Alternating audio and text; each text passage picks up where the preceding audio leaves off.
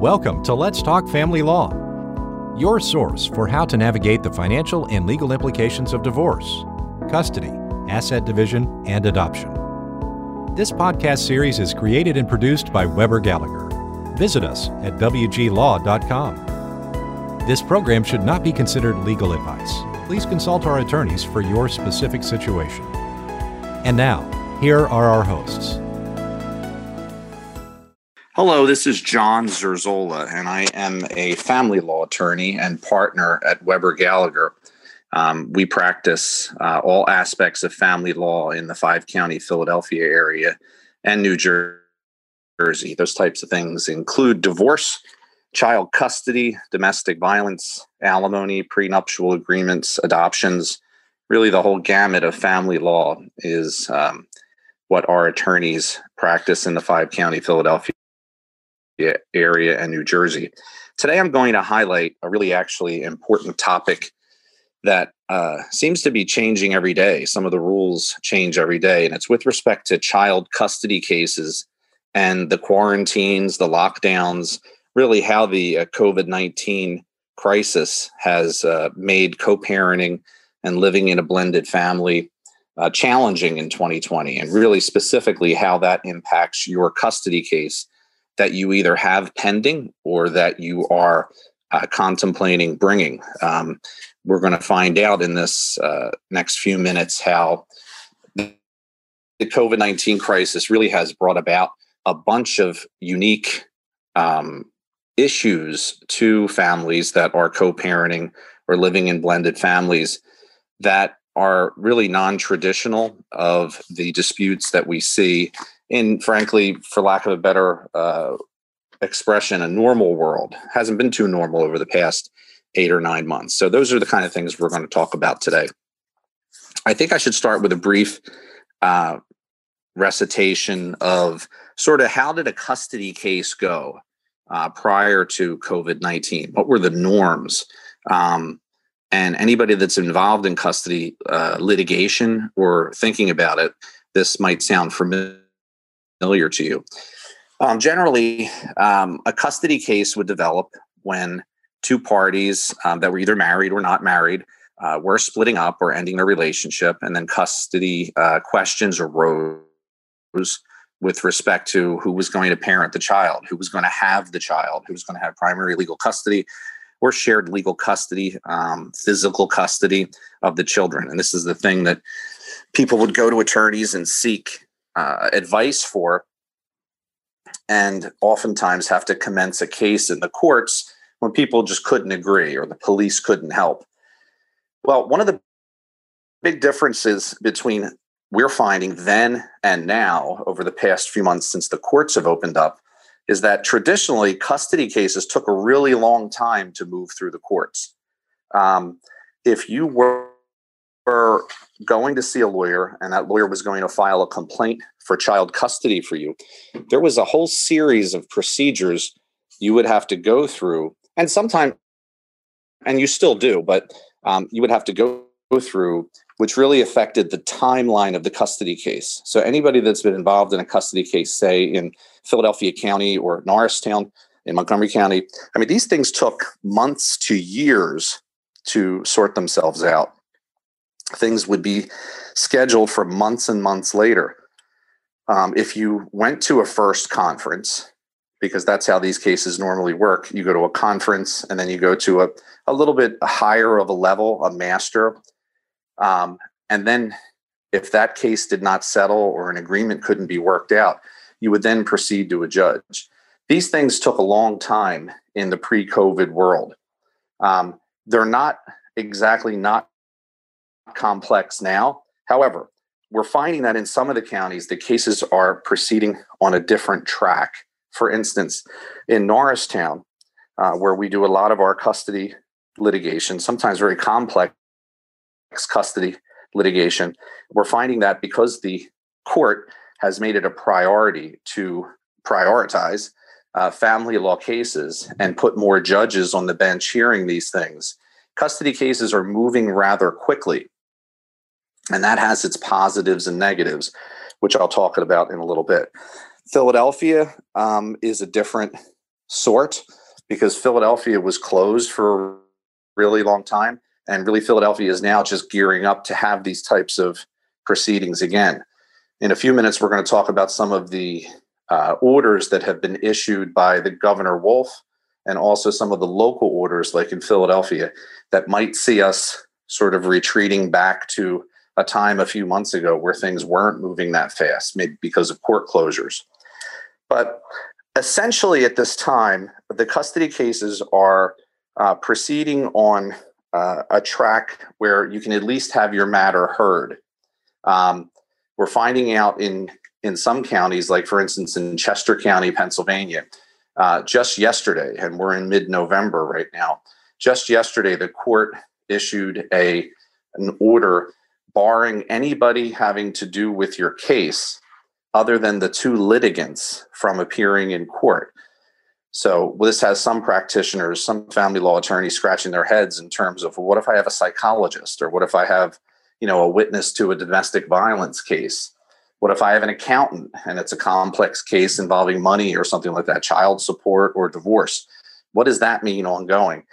I think a lot of us are trying to sort through that and figure that out right now. Generally, though, family court cases and custody cases especially are proceeding virtually.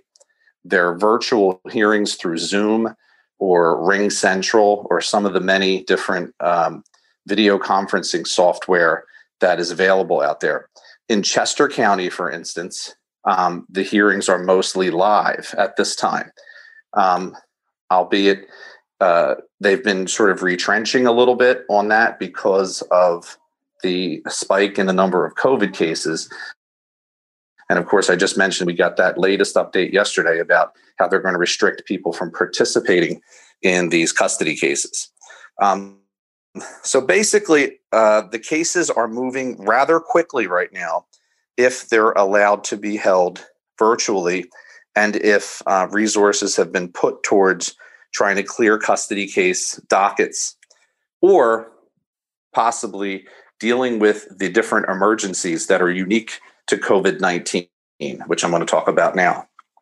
So actually, in terms of custody cases and COVID-19, we've found some unique situations that are popping up that are having to do with stay-at-home and or lockdown orders.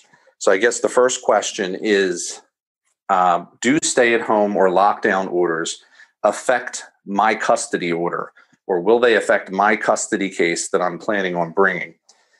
I think it could be argued either way. For instance, if you have a custody order and you're contemplating going to court to try to change that order, the letter of the order certainly would still apply, which is to say that nothing changes the substance of your custody order. The time in which you're supposed to have the child, legal custody issues, things like religion, education, scheduling, things like that don't change because of COVID. But what we're seeing is we're seeing a spike in the number of disputes involving COVID-related aspects of co-parenting. And what do I mean by that? Well, there are questions these days involving exposure to the virus. So for instance, we have a blended family where they're sharing custody of children. And the precautions that may be taken in one household might be to the letter of the law, the letter of the CDC guidelines, whereas the precautions being taken in the other household just aren't that up to snuff. They're not being followed correctly. Different attitudes, different parenting styles.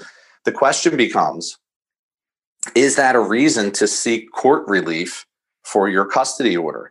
For instance, can you articulate a case where the child may indeed be in danger by going to the other person's house in order to exercise their custody? In our firm, we have had those cases since March when the custody or the COVID outbreak has occurred.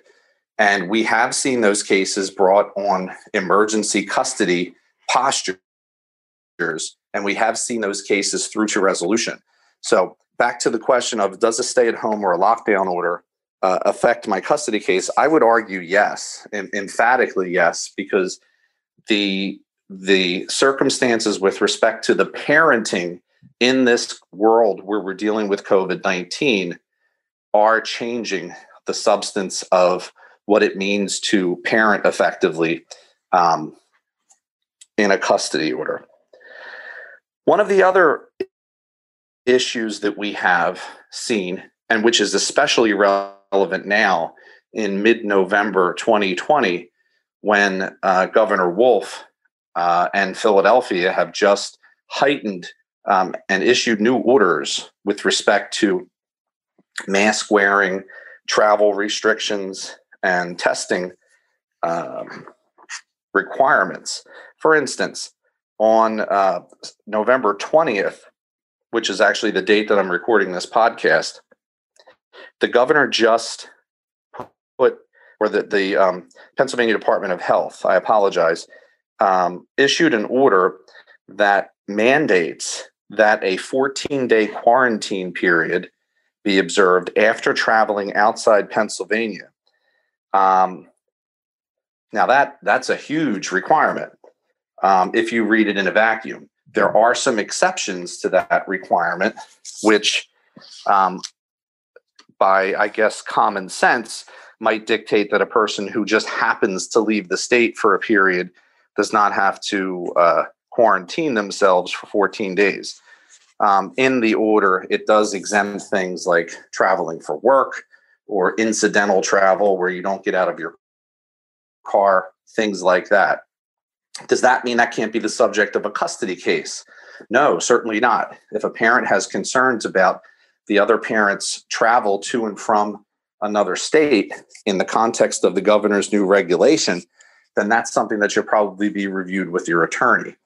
However, the order and the custody stipulation you may be involved in, and anybody that's been a party to one knows that it doesn't cover every circumstance. So just because it says you can travel to and from state for work, does that mean you can stay out of state for 3 days, for instance? Or if you travel regularly for work, does that mean that your case, to the extent that you have a problem with the other person's parenting or you fear exposure to the virus for your children, is not something that shouldn't be reviewed by a court? And I would say that the answer is yes to that. These orders are not, they're one size fits all orders, but they don't really address every possible situation. Philadelphia, for instance, has gone even further than the state of Pennsylvania, where they are mandating that all indoor gatherings or events involving people from more than one household are prohibited. We're on the verge of, having Thanksgiving right now. And indeed, people come over your house. There's Sunday dinners, there's birthday parties. Doesn't really matter what month it is. The question is, are those things really permitted under your custody order? Are those the kind of things that you can have a legitimate dispute about and a court might look at? And we would argue yes. So back to the proposition again of how these number one, do these stay-at-home and lockdown orders affect your custody case? The answer is clearly yes. And it would depend on the particular person's case and the manner in which it's presenting itself, the reasonableness of each person's position with respect to how they're managing their children in light of COVID-19. That's about all I have on this topic at this time. Things are changing daily. I believe there's no one-size-fits-all rule that can apply to the management of COVID-19 and the custody and co-parenting of children. The courts are looking at these issues very carefully, and while the best interest standards of children are the standards that are still being applied to each and every custody case, COVID-19 presents some special problems for attorneys and for people co-parenting. Thank you for listening during this time.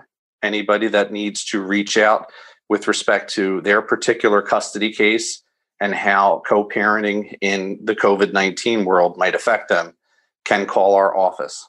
Thanks so much.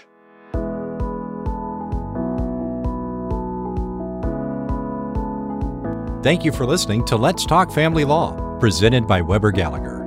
We hope you join us next time to learn more about how to navigate the financial and legal implications of divorce, custody, asset division, and adoption. Until then, please visit us at wglaw.com.